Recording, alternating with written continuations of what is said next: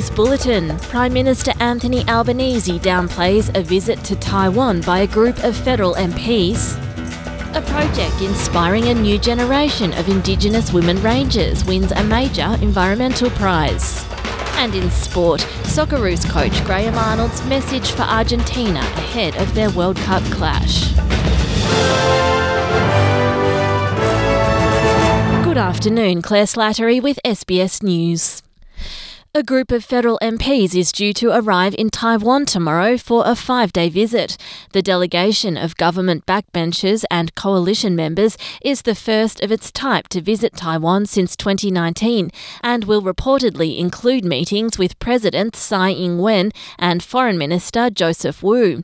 The trip comes as Australia moves to repair its ties with China after Prime Minister Anthony Albanese met with President Xi Jinping last month. Mr Albanese says the group is not an official government delegation and does not signal any shift in Australia's position on Taiwan. There have been backbench visits to Taiwan for a long period of time. This is another one. It isn't a government visit. There remains a bipartisan position when it comes to China and when it comes to support for the status quo on Taiwan. The Victorian government is being urged to act swiftly to prevent future Code Red ambulance emergencies. Ambulance Victoria activated the Code Red alert in Melbourne in the early hours of this morning in response to an extreme demand for services.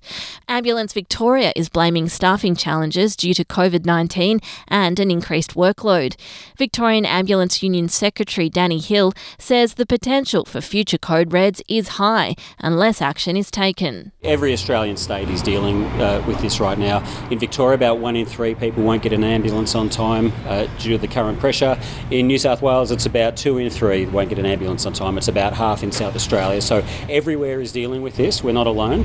And that's because nationally we have a health system that's under enormous strain. GPs and aged care, that is a federally funded issue that has probably been underfunded for a long, long time.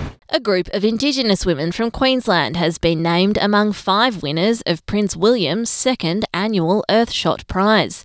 The $1.8 million prize, which recognises innovative ways to tackle the climate crisis, was awarded to the Queensland Indigenous Women Ranger Network for its work protecting the Great Barrier Reef. The organisation was established in 2018 to train a new generation of Indigenous rangers and combine 60,000 years of traditional knowledge with new technologies to monitor and protect the reef. The award winners were announced at a star-studded gala event in Boston, which was attended by the Prince and Princess of Wales, William and Kate. 60 years ago, President John F. Kennedy's moonshot speech laid down a challenge to American innovation and ingenuity.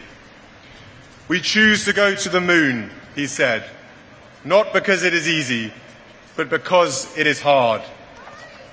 It was that moonshot speech that inspired me to launch the Earthshot Prize with the aim of doing the same for climate change as President Kennedy did for the space race. The Art Gallery of New South Wales has opened a new $344 million wing to the public. The gallery extension, part of the Sydney Modern project, features major exhibition and new media spaces, as well as an area to showcase Aboriginal and Torres Strait Islander art. More than 15,000 people are registered to attend on this opening weekend. Art Gallery of New South Wales Deputy Director Maud Page says it's a source of pride that more than half the works in the new building are by female artists. These are the works of more than 900 artists across both buildings, and I'm pleased to say that 53% of those are women in this building, and that is something that is particularly dear to us all. To sport, and Socceroos coach Graham Arnold says it would be a mistake for Argentina to underestimate Australia in their upcoming game. The Socceroos are preparing to face world number 3 Argentina in the knockout round of the World Cup on Sunday morning. On Argentina's team is Lionel Messi, hailed as the best player of his generation, who's playing in likely his last World Cup. Arnold says the team has faced many challenges throughout the pandemic, and that has only made them stronger. Australia's the underdogs, and we love that.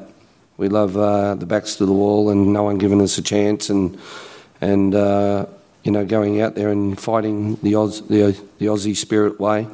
And as I said, that's our strength. And that's the latest SBS News.